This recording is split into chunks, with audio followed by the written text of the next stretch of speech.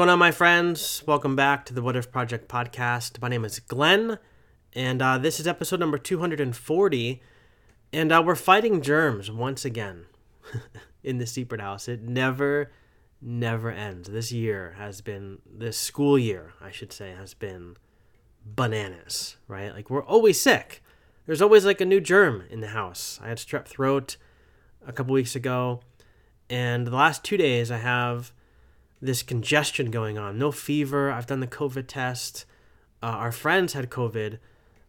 Jordan's friends in kindergarten. The parents had COVID. Father had no fever, but he had COVID. And so I was like, well, maybe I should do a COVID test too. And nothing. So I don't have COVID, but I'm congested. I didn't sleep well last night. It's a mess. Jordan was sick the other day for like a day with a fever. Then it went away. I don't know. But we're trying. We're trudging our way through the germs of kindergarten, for sure. Today, though, we are talking to a new friend on the show. His name is Austin Knoll, and he wrote a book called A Jumble of Crumpled Papers, subtitle, A Church Kid's Journey from Confidence to Questioning to Christ. The subtitle is very much like Richard Rohrish, right? From order to disorder, to reorder, thinking of it all figured out, realizing that you don't, and then coming to some new conclusions as you make your way through the journey. But anyway, we talk in this episode about Austin's journey of deconstruction, and he looks at it through a very unique lens because he is coming at this topic in the book from this place of being involved in youth ministry. And so he talks about a lot of his experiences, and we have a shared experience that we talk about. Teaser, it's called Cry Nights. Have you ever had an experience with a cry night? Because maybe you have, maybe you haven't, but you're about to hear about it because Austin and I have a shared experience, shared trauma around this topic of cry nights. But really good episode. Austin is a great guy. He's going to come back on the show soon and talk to us about some more things, but I really appreciated the perspective that he brings to this topic because deconstruction is like the popular topic, right? Deconstruction, reconstruction, all the different things. And sometimes it can get exhausting. And so, we've had a lot of people on the show talking about that, but I try to bring people on the show who are talking about that from a unique place in their journey. And I feel like Austin does that for sure. So I'll put his link in the show notes along with his book as well. Also in the show notes, Patreon is a place where you can go to support the show. Now listen, Patreon is a place, $3 a month, up to whatever it is that you want to give a month, gets you entrance to this community of people. We have a Discord chat where we chat throughout the day. We have monthly Zoom hangouts where we get on Zoom with coffee and we just talk about life and about all sorts of things. And this last one that we had in January, people, it blew my mind because I think we had like at one point, maybe 10 people were on the call. But we had people from Canada, the U.S., various spots in the U.S., West Coast, East Coast, Central. We had someone from Malaysia, someone from Honduras. Sometimes we have somebody from the UK as well and Norway. Literally people all over the world on this call. And we're just talking about life. And one of the things that somebody dropped in the Discord chat after was how much they appreciate this group because it makes them feel less alone in their life and in their journey. And that's what it's all about. That's what Patreon is all about. The money isn't important, okay? So if you are looking for community, seriously, send me a message. If you can't drop the $3 a month, fine. Send me a message. I will let you in the Discord group anyway and the Zoom meetings as well because we have people who are in this Patreon stuff who don't give every month because they can't. They're in a spot where they just can't make it work. I get it. But nobody's turned away from wanting community. That's not what this is about. So if you want that community and you can give $3 or more a month, great. If you can't, great. Send me a message. But I'd love to see you there. We had so much fun. We have so much fun. It would be great to have you as well. So anyway, all the links in the show notes. This is episode number 240, A Jumble of Crumpled Papers with Austin Knoll. Enjoy. I've been busy searching for you, yeah. Trying to figure out if it's true. Don't think I've been played by a fool, yeah.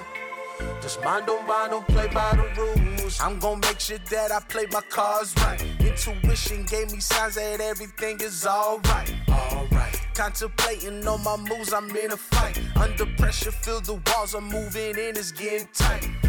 The shuffle getting real. I hope it lives on something good. I'm all in for the kill. Sometimes it's getting kinda scary. I'm here for the thrill. Decisions on top of decisions, like I chose a pill. The bottle getting kinda empty. Temptations made its presence in the air. It's kinda tempting. Shortcuts after question, but it got on my attention. And I forgot, but did I mention? Looks like I won the game, made my decision. I listen. All right, hey everybody, welcome back to the podcast. Today we are joined by a brand new friend. His name is Austin Knoll, and he wrote an amazing book called A Jumble of Crumpled Papers. And it is subtitled A Church Kid's Journey from Confidence to Questioning to Christ. And so Austin, welcome to the podcast. I'm excited to connect with you. Thank you so much for having me. I'm glad you enjoyed the book. First of all, that's great. It was great. I didn't know what to expect. You know, I knew it was going to be a story, but you took your story and you tied it into some really important things. And I came away going, yes, me too. Good. That was the point. That was the whole reason I wrote it, was so people who had gone through similar things could recognize those things, could discern those things, kind of work through those things and know that they weren't alone. So that was a successful, achieved goal. You accomplished it. Well done. Great. Well done. Love it. All right. So before we get too far into things, maybe tell us a little bit about yourself, other than writing this awesome book. Who are you and what do you do? So my name is Austin Knoll. I was born in Los Angeles, California. That is where both of my parents moved from different parts of the country, and where they met and where they first found the church. That's where they became Christians and all that kind of stuff. So I was born into it in LA, and for 18 years grew up in church there. Mm-hmm. Went to college at UCLA for filmmaking. I'm a screenwriter and a creative writer. And then when COVID happened, I had some family out in Texas, and I went on a trip out there, and I saw how cheap the apartments were. And I decided to move out here to finish my college, my last year in college. And that was 2 years ago. So now I am out here with my family. They moved out here pretty shortly after, and we're all out here. I am doing some filmmaking stuff and some book stuff, and that's kind of my life right now. That's awesome. So it's expensive to live in LA, huh? Oh my gosh. I was living in Westwood, which is right next to UCLA, and you'd think it'd be student friendly, but it is not at all. Yeah.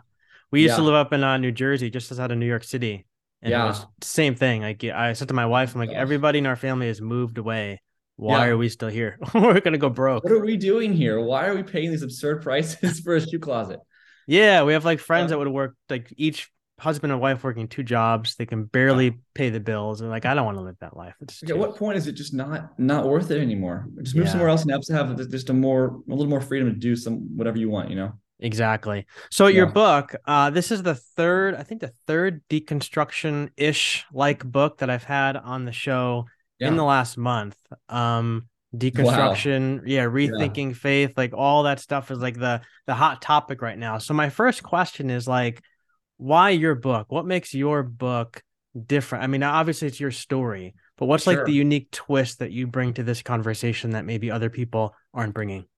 Yeah. Well, I've read a lot of similar books. Of course, in this period of time, that's what you do. You soak up knowledge for people who've gone through the same thing. So I've been through a lot of those books, and they're all fantastic. And I think, at least from my perspective, what's different about my book is that it is my story, but I'm 24 right now, and I wrote this book a year ago about my experiences about 4 years ago through my young childhood years. And I think what I wrote this book for was for my younger self, and the perspective is very focused on those youth ministry, middle school, high school, college years, which a lot of some books tie into a little bit, but that's very much the focus kind of world of the story of the book and what I'm talking about. So a lot of the focus and ideas I want to challenge and beliefs I want to confront have to do with those years, while also overarching to be universal for anybody going through this. but I think it's really keyed into to younger people, for those who have personally gone through it, or youth ministers looking at their ministries and how they conduct themselves, and parents looking to kind of better understand where their children are at. So that I think that's a unique lens that I'm trying to tell this entire thing through. So Yeah, and I think that's what I got out of it, because the last person I had on the show that talked about his deconstruction book, he was writing about it from the perspective of, he was like a private Christian school teacher for 20 years. So he was writing it from that perspective. Another guy was a pastor. He was writing from about it from that perspective. But you came in from these youth ministry kind of years.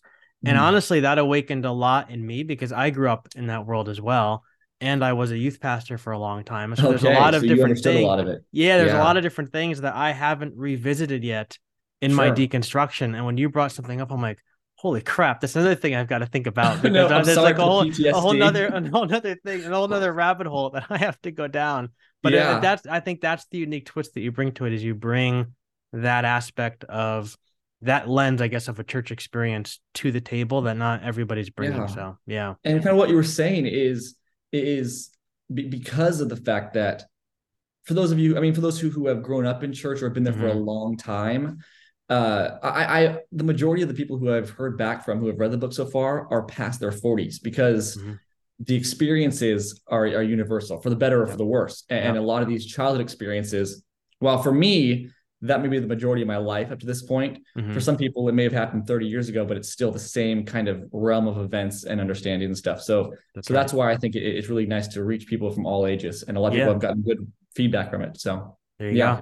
Yeah, I love it. So I realized the book is obviously your story, but I was wondering if you could maybe begin by taking us into it a little bit, and then we'll kind of see, what rabbit holes we decide to go down. But obviously don't give away all the gems from the book and your story, but maybe just a little bit, give us like an overarching tour of Austin's spiritual life. Like, where did you begin?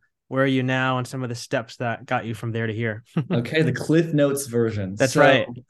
Born into the church. Yep. The book really deals with this overarching theme, which is a universal theme in deconstruction. A lot of people kind of going through challenging their beliefs, is growing up or for an extended period of time, believing that the glass bowl that is your religious experience is infallible, and every idea you're given is true. And of course, being that's a common phase and process that a lot of people go through that have been through religious systems. But for a church kid who was born into it and who never knew a life outside of that, never accepted the beliefs and added them to previous knowledge, but their knowledge in general is founded entirely around that because you never knew anything else.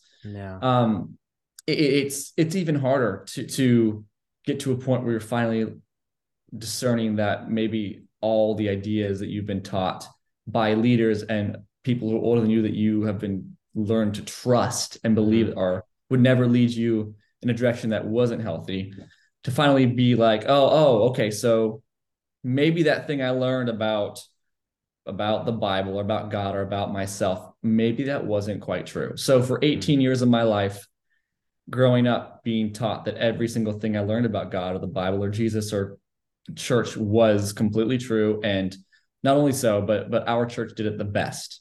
And the straightest way to Jesus was our church and this set of beliefs in this lens and this perspective.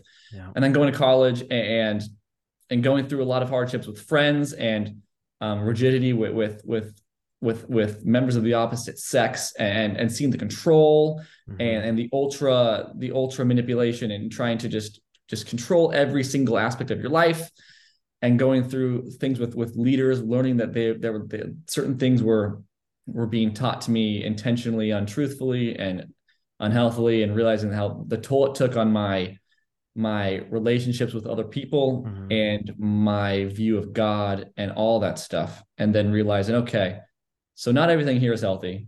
How many things here could now not be healthy? Now that I've accepted that one thing may not be as healthy as I believed it would, how many things have I brought on from these 18 years of my life that I need to look at and maybe decide I need to reevaluate that. And that's the entire book, is me going through these different things, different sectors of my spiritual upbringing in Christianity, and kind of challenging which things I still believe and which things I don't.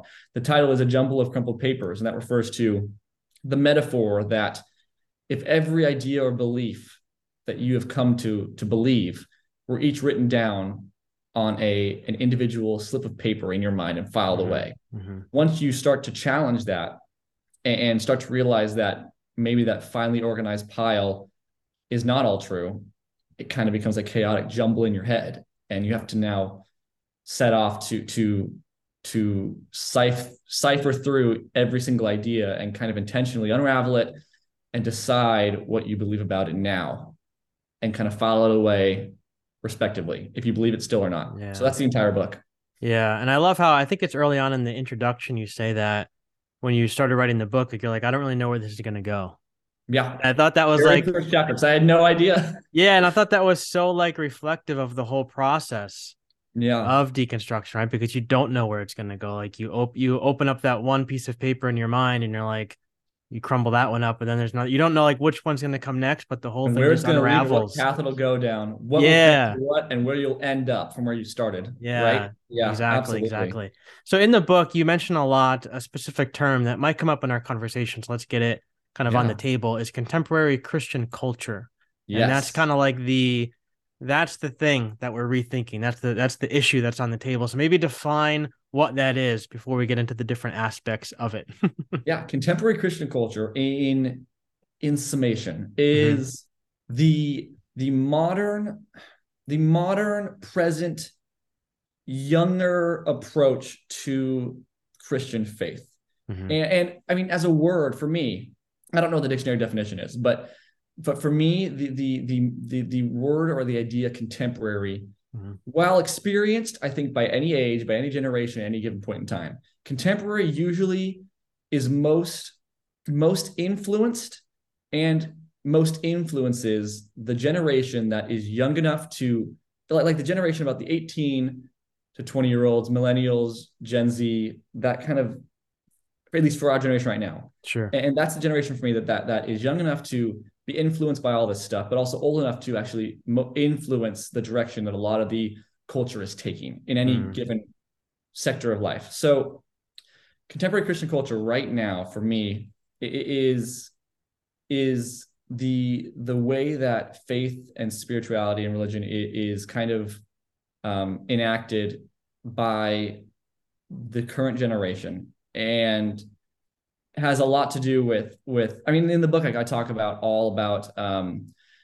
different kind of styles of lifestyle things that are culturally reminiscent of contemporary Christian culture, which is, I talk about the Christian kind of dialect, Christianese, the different Christian phrases that we all know, and things like that. And talk about conferences and how people love conferences. Talk about celebrity pastors, how that's a whole fad right now. It's celebrity pastors, young pastors that are attractive and talk well and say big words and make big phrases that make people feel a lot of emotion. Emotion in itself is a whole thing about contemporary Christian culture, especially with younger people, but widespread through a lot of different ages right now. And that's been for a while, I think, is Christianity really seeks to hit the emotion and goes for emotional highs, kind of as an expression of emotional, or of spiritual, conviction, devotion. But contemporary Christian culture is a very wide umbrella of just the different expressions of Christianity right now, that may or may not deviate from what Christianity traditionally is and should be. And that can be objective or subjective based on what you're talking about. But that's kind of contemporary Christian culture, CCC. Yeah, and I think that culture leaks its way into many different streams of Christianity, right? Because you can find, like, I grew up in the Reformed Church. Yeah, and that's typically a very, conservative. We just kind of stand there with our arms at our side kind of thing. But yet the things you're talking about, that's where I was a youth pastor, like that, this all leaks into that area. It leaks into a Hillsong type place. Like no matter where you are in Christian culture, the things that you're talking about in the book will be there. So early on in the book, you made this comment that really kind of resonated with me. And I don't have the quote in front of me, but it's something to the effect that, like, the church the entire church system, or I think you use the word like ecosystem, is often built on this pursuit of like making yourself better, of being Yeah. like perfect, as opposed to kind of seeking the power of God to impact or change your life on the inside. And I thought Yeah. about that. Like that was really interesting because like that's been my experience too. And I used to call it the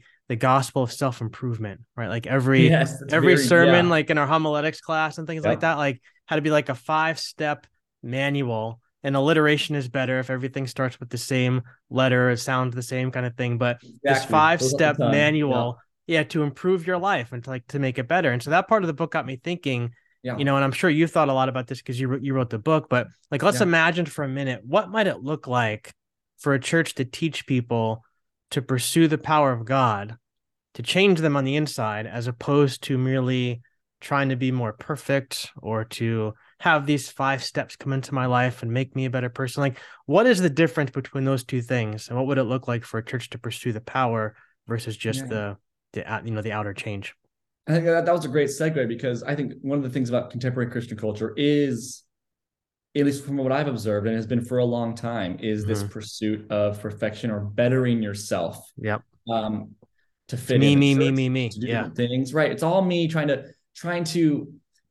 I think a lot of ways the bettering of yourself has been equated with the growing of your spirituality and your faith, right, and Yep. the deepening of your True. faith. Mm-hmm. And I think sometimes it's an intentional structural thing implemented to control people and to guide them Mm-hmm. a certain way. And sometimes it's unintentional because it's very easy to slip into that train of thinking when there's not many other ways to easily be able to perceive someone's faith level outwardly, Mm-hmm. in a very uniform way from person to person. Mm-hmm. So some people we've unintentionally or intentionally added these kind of gates here that are kind of checkpoints for, oh, we see you're growing in your faith because you're doing this, Mm-hmm. or your life looks like this, or you respond with this when someone says this, et cetera, et cetera, et cetera. Mm-hmm. And what that is, and another reason too why that in contemporary Christian culture, at least for young people especially, and all ages too, but an approach that my generation and around has taken to church and to Christianity is, I mean, young people love goals. Young Mm-hmm. people love working towards something and being unified in a cause. And we found, recently in history, young people found a lot of causes that are great that we've unified together to try to enact change in different things. Mm-hmm. And it's been successful in a lot of ways. And there's a unifying power in people using their energy to do something good and to better society and better themselves. Mm-hmm. And the problem is we take that to church and it doesn't work that way, Mm-hmm. because all that does is lead people down a pathway that ultimately can lead to a lot of shame, because there are standards set up for people that they can't meet. Yeah. And they feel like, oh, I need a goal here. I need an aim. What does being with Christ look like? Yeah. Oh, it looks like this. I need to do this and get here and tithe this and serve here and say this. And a lot of the time, no matter where we are, there's always kind of a farther way to go because the goalposts are moved. Yeah. And it's so important to get in that space where Christ is leading you from the inside out and then leading you to do these things and not bettering yourself, but just focusing on your relationship with and growing from the inside. Because that's the only way. I always think about the word authenticity a lot lately. Mm-hmm. Authenticity is so important for so much of the wellness of spiritual communities, especially in this context. But it's hard to gauge when it's not an outward expression. But yeah. I don't know. That's what I have to say about that, really. Yeah, and I think what you said about moving the goalpost and creating this standard that you can't possibly meet.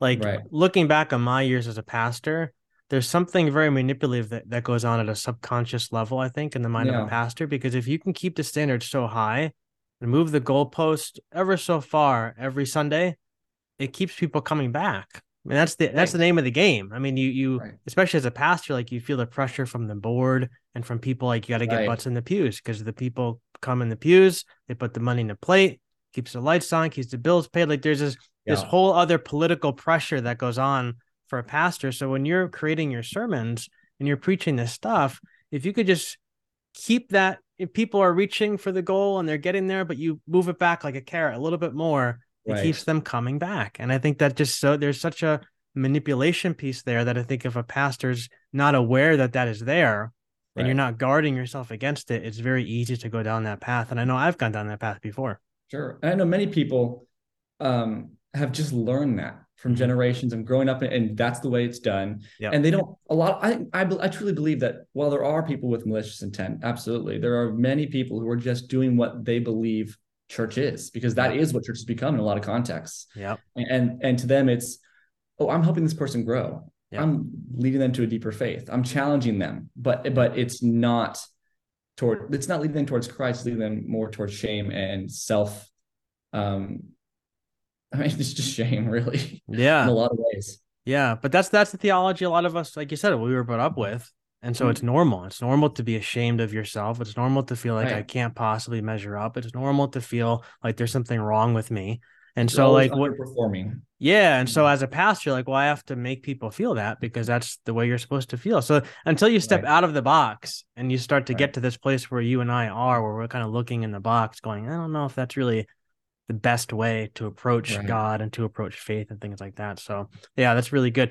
Another thing I want to talk to you about, because Yeah. this came up for me. I haven't thought about this Okay. since I read your book. I mean, but this is something that was a huge part of my life, and that's the piece about the cry nights Oh my talked gosh. about Cry in the night. book. Okay. And so I think a lot of our listeners, some of our listeners will be familiar with this, but a lot of them will not. I am, and I have stories. So Oh this, man, I who want to hear knows what those PTSD stories. is going to come up right now. Yep. But I have so many stories. But talk to us about what these cry nights are, what they were, what was your Yeah. experience with them, and looking back now, looking in the box, standing outside, looking in. Why are Yeah. these things so problematic? It's interesting because when I wrote the book and all the years before writing the book, I had no idea what cry night even was, because my church didn't call it cry night. My church called it confession night. Uh-huh. And I think that may have been better to disguise the intent behind it, because it wasn't known as this night where you cry. It Yeah. was known as the night where you confess your sins. Mhm. And funnily enough, not until writing the book did I even know my parents had no idea this was even going on at church. I assumed there was a thing that all the parents had set up, and they knew what was happening at camp. At night, you would sing these really emotional songs and go in a small group and confess all your sins to this leader and there's other people in your group. And I assumed it was this thing that was condoned by the parents and everyone knew about it, but they had no idea what was going on at camp all these years. And I didn't know that it was called cry night in many circumstances. And what cry night is basically what I talked about contemporary Christian culture, reaching these emotional highs. Yep. It's a night at youth camps, usually teen camps, whatever, where they bring out the most emotional songs. They bring out extended choruses. Yep. They sing riffs over and bridges over and over and over again, and they get people feeling so unified. Mm-hmm. And what they're really seeking is that emotional expression, whether it's through tears, whether it's through exhaustion, whether it's through all these different things, because it's equated and known as, if you do that, then you've really had your breakthrough and really experienced Christ or the Holy Spirit or whatever you have it, right? And I remember one thing that wasn't in the book was I didn't put together afterwards, was the fact that this idea of a breakthrough. Every year after camp, we would have what we call an afterglow, which the first Friday after coming back from camp, all the campers meet with all the leaders and all of their parents in this giant end of camp kind of reflection. And they bring people to talk about their experiences, the leaders share about the campers and all that kind of stuff. And every single year, there were always those 3 or 4 or 5 kids who everyone knew, oh, they had their breakthrough. And the team leader would share at this afterglow, oh, this camper so-and-so had a breakthrough at camp. And what I realized later was, oh, wait a minute, those were just the kids that were seen really having a visible expression of emotion during Yeah. usually confession night, or at some point during camp. They had some breakdown episode, or they had some whatever else, some just a really expressive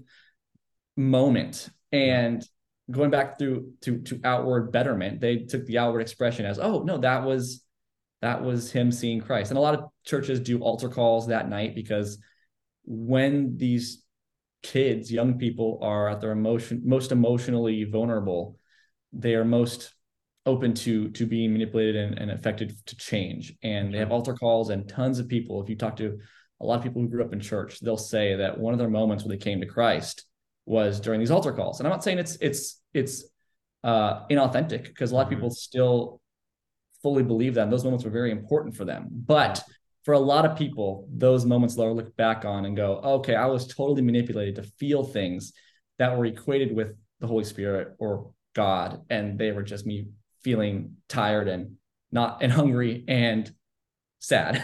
Yeah. Yeah. Yeah. I mean, for me, it like all that stuff resonates with me. I went to a Bible college, and so we had chapel like every Thursday or Wednesday or whatever it was. Sure. And it was in the gymnasium, so it's pretty much the whole school is there. Mm-hmm. And there was always a worship time. And like you said, it was the same songs with long choruses, and it would always get louder kind of at that moment of the climax of the song, and they'd always have room up in the front for people to come up and to get on their knees and to pray and things like that. And there always be an altar call after the sermon or the message and things like that. And what I began to notice, and I especially see it now kind of looking back, is that there was an inner circle of students there. And that inner circle of students was always the students who were having the most powerful moments, up front. And that's not to say, like you said, like, I don't want anybody to think that like we're shaming that whole experience, because there's a lot of good that can come out of it. I know there's a lot of people who have benefited immensely from that, who, would say absolutely had an experience with God in those moments, things like that. So it's definitely possible, but I think it's also can be very manipulative. And I look at it from my perspective of thinking to myself, I remember sitting there thinking, so I can't be in that inner circle unless I'm having that experience. But the problem is I don't feel anything right now. Right. So I can pretend to put my hand in the air. I can pretend that like I'm having this experience. I've gone up to the front before. I've been teary-eyed, because the music can make you feel teary-eyed depending on what your life circumstance is that day, things like that. But I don't really feel anything. So therefore there must be something wrong with me. Now I'm already a person who struggles with shame, because I've already, because of my past and my childhood, things like that, like different instances with my father, different teachers, things like that. Like I've always struggled with that inner voice that says I'm no good. And so now I'm feeling no good in chapel, like the one place where I think I should probably feel some sort of goodness of God's presence. I'm feeling like a major loser, because I'm getting this degree in Bible. I'm supposed to have like a degree in God. And so I'm supposed to have like, if anybody should be able to feel something, it should be me, but I feel nothing. And so like, what's going on? Yeah. And then again, it keeps you coming back. Cause like, well, if I didn't feel it this week, maybe I'll feel it next week. Right. And maybe I'll hit different buttons on the vending machine this week. And when I come back next week, something different will happen, but it never did. And I felt so much shame. Yeah. For such a long time. Being authentic to what you felt made you feel like you weren't measuring up. Yes. And that's exactly, I mean, so many people that I've heard, I was on a Reddit thread for 2.5 hours going through all their experiences about cry nights. Talk about doom scrolling. So many of them just out scrolling, man. And it was astounded me how many people's stories were about them not feeling or feeling something, but not enough to cry about it or do all this stuff. And because of that, they felt, oh, am I not reaching as deep as these people are? Is my faith not deep enough? Am I not really seeing Christ as clearly as they are? Yeah. And what that does is just makes you feel shame. And they're the ones usually being most authentic. I'm not saying people who are expressive are not being authentic. Many of them are being authentic, but also there's a pressure to express a little more than you usually are in that context, because that it's equated with something good and something that's expected of you. Yeah. And that brings on a lot of shame for a lot of people. Yeah, man. Yeah. I have so many stories. They're Oh, all, I it's want like to a hear them. Rolodex You in got to my tell head me right now. sometime. Someday I have one story that I haven't told you here. Maybe we'll Yeah, have you back on and we'll explore this at an even I'd love deeper to. level and we'll We talk should. about It's a the whole stories. discussion on itself. It goes so deep. Absolutely. Yeah, because I think a lot of people have had that experience. 'Cause I know a lot of my listeners come from kind of a more Pentecostal kind of background, where it's Sure. the emotions Yeah, play a huge role in it. And I have people have said to absolutely. me, like, I haven't always felt those emotions, even though people around me do. And so I think Yeah. that would be a fun, not a fun thing, but I think that would be a good thing for us to unpack It'd be really a little interesting. bit Oh of a yeah, deeper level. Yeah. All right. So absolutely. last question. I want to talk to you Okay. about indoctrination. You have a section in the book about this. And I think it's really great because Yeah. over the course of my deconstruction, I've come to realize that a lot of what I thought was education was really indoctrination. And Hmm. I talked to my wife about this the other day, and I said, we went to the same Bible college. I then went to get my master's at the seminary that was part of the Bible college, got my doctorate from there. And the school was very big on like education, like educating its students and A, Sure. B, and C and X, Y, and Z and all those different things. But now that I'm out of there and I started my deconstruction process in that world, which was a whole mess in and of itself. But now that I'm kind of Yeah. out of that world and I'm having this podcast, I'm having conversations with people like you.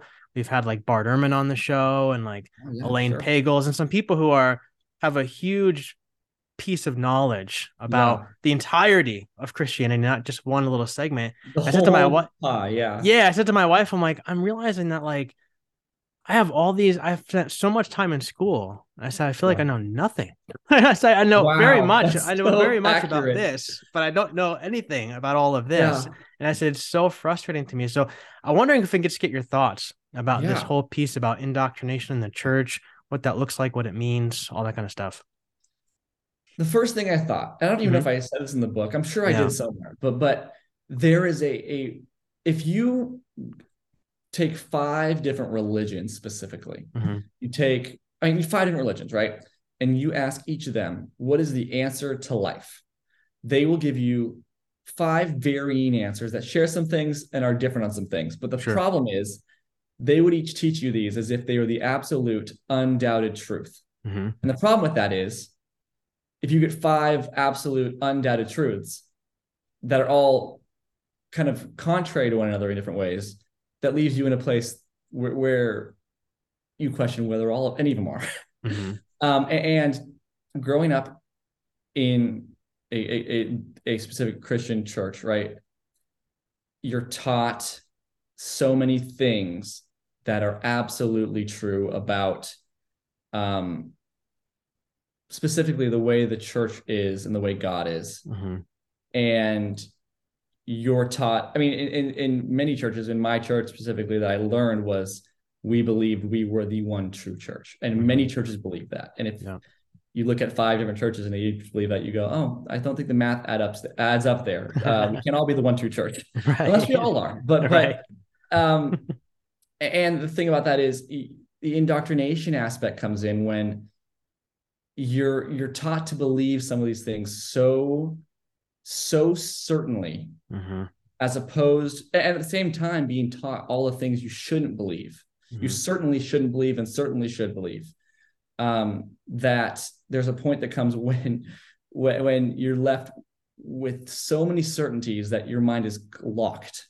Yeah. There's no opening for any other expressions or any other beliefs that may challenge ones you already have. You've had these certain beliefs, you've cemented them, you've been taught to lock them down and not question them. Hmm. And when you have a mind full of unquestionable beliefs, you've hit the max of capability to grow. Hmm. And because of that, you're locked in. And whether or not some of those are good or bad beliefs or whatever, you're now completely a part of kind of a hive mind of the same beliefs, and you're kind of locked into a system.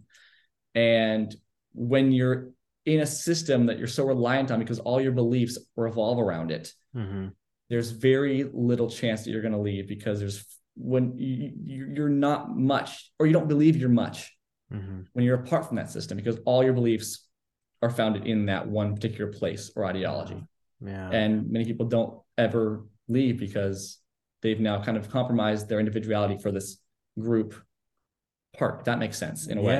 Yeah. And that's a way that, I know many churches are unintentional because that's just how they've learned to do certain things, but many of them do that as a way to gain people and to keep people. Yeah. I mean, I look back on like my professors in school, and I had this conversation with somebody a while ago on the podcast, but I kind of came to this conclusion. Like, I don't think anybody, I mean, there are people out there who are purposely manipulative. There are people out there, are those kinds of people. But like, I don't think in my experience, I don't think anybody was trying to manipulate me. I think they were just they were presenting me with what they've been presented with. Right. Like, exactly. You don't know until you see, you don't really know. And so these were people who hadn't really seen different things. Right. And, now that I'm in this place where like, I'm realizing how wide the umbrella of Christianity is, because like, like I had, taught about hell. Hell's this physical place of fire, and you go there when you believe the wrong things, screaming and whatever else. Yeah. And it's horrible. And I'm like, well, that never really sat right with me. But I'm like, well, I guess that's what it is, because it's the only way to think about it. And then Rob Bell's book came out, Love Wins. And I was like, holy smokes, like there's another way to think about this. And then I'm like, well, I wonder what else there's other ways to think about. And I got this book. What is this book? Where is it? Here it is. I got it on my shelf. What is it called? I got to get the right title. Lost Christianities by Bart Ehrman. The Battles for Scripture and the Faiths That We Never Knew. I remember I got this book and I'm like, Lost Christianities. Like there's more than one. There's more than one. And so like that sent me down this rabbit hole. I'm like, wow, there's the early days of Christianity were even more diverse than they are today. And like that, to some people, that's horrifying, because a lot of people just want to know, just tell me what to believe so I can get it all right. I could check all the boxes. But for me, I was like, well, all those boxes never fit. And now I'm realizing that people have thought differently about stuff for a very, very long time. And I think that's what education is. Like, I think education is being able to say, like, hey, this is what I believe, A, B, and C. But that's not the only way to believe, because there's a lot of these other ways to believe as well. And I'm not going to force my beliefs on you. I'd like it if you believe this way, because it might be easier for us to have a conversation, whatever. But you're welcome to believe whatever it is you want to believe. Here's all the cards on the table. And take it and process it and do what you will with it, kind of thing. So indoctrination is, here are all the things I or we believe. If you don't comply with these things, you're not going to fit here. That's right. Education is, here's what we believe, here's what they believe, here's all these pieces of information of all these different parts of this. Yeah. It's your life. You can choose what you want here. That's right. This is what I believe, but here's all these different things, because you need to fill in all these things and choose what fits with you, right? That's right. That's the difference. Yeah, and that's why we're trying to like raise my daughter. Like, we've had family members say like, well, you have to tell her about this, this, and this. I'm like, well, we will tell her about this, this, and this, but we'll also tell her about that, that, and that, because she needs to know that this is not the only way to believe. There's other, because she's going to meet people in her classes and her life who are going to think differently than she does. And she needs to know that that's okay. It's okay. And how much stronger a faith, how much stronger a belief or an idea that you've chosen rather than it was given and forced upon you, right? That's right. If you end up choosing the same things, then awesome. You chose the exact same things that we kind of wanted you to choose or wish you would choose. But how much stronger it is when you chose it for yourself, rather than just being here, choose this or hit the highway, right? That's right. That's right. Absolutely. Yeah. Well, hey, Austin, we are just about out of time, but this has been a lot of fun. Thanks for taking the time to join me, and thanks for this book. Thank you so much for having me. It's been awesome. Yeah, for sure. And real quick, where can people go to connect with you online, with you and your work? Best places. Yeah, the best place for me is my Instagram, probably at Austin Noll, AUSTIN_NOLL. Awesome. I will put it all. Talk to me. Yeah, I'll put it all in the show notes, and we'll do it again soon. Awesome. Absolutely. Yeah. Wake up, get your morning started. Drinking daily coffee, got this money on my mind. Sun ain't always shining, but it's brighter days ahead. It's gonna get started. We can do what we wanna. Wake up, get your morning started. Drinking daily coffee, got this money on my mind. Sun ain't always shining, but it's brighter days ahead. Wake up, wake up, wake up. Got myself to see the big picture. You not alone, I'm right there with ya. Trust me, get up. Guess I gotta be more stricter. Keep my head up, getting more slicker. I know, gotta move my feet, put into motion. I know that every door I walk up to is bound to open. Wish it all can be so easy, I insert a token. Hit that thing on both sides, if the size is broken. Move on, Oven cooking, I be on that slow grind. Anything I put my mind up to, I'm bound to be mine's. Best to get it by my way. Follow suit, don't fall the line. Hope you got it, hope you get it. Go and check the guidelines, yo. Wake up, get your morning started. Drinking daily coffee, got this money on my mind. The sun ain't always shining, but it's brighter days ahead. It's gonna get started, we can do what we wanna. Wake up, get your morning started. Drinking daily coffee, got this money on my mind. The sun ain't always shining, but it's brighter days ahead. Just gotta keep on grinding, do it all over again. My father sleep on my eyes so I can see the sunrise. Beauty all in the sky, so really wipe all my cries. Haven't felt this in a while, man, I can't even lie. Living one day at a time, man, I'm just getting by. Job is stressing me with all the nonsense, can't stop it. Quitting, then I'm on my own terms, make a profit. Making sure I'm counting every penny in my pocket. Chessing ain't no checkers on my moves, that's a promise. Just keep it real, bro, that's all that I know. Waking up at crack of dawn, time not getting slow. Keep it moving, I'ma do the same, needed for growth. Before I blossom, gotta back up all my seeds on the low. Let's go. Yeah, keep it moving, I'ma do the same, needed for growth. Yeah. Before I blossom, gotta pack up all my seeds on the low. Let's go. Wake up, get your morning started. Drinking daily coffee, got this money on my mind.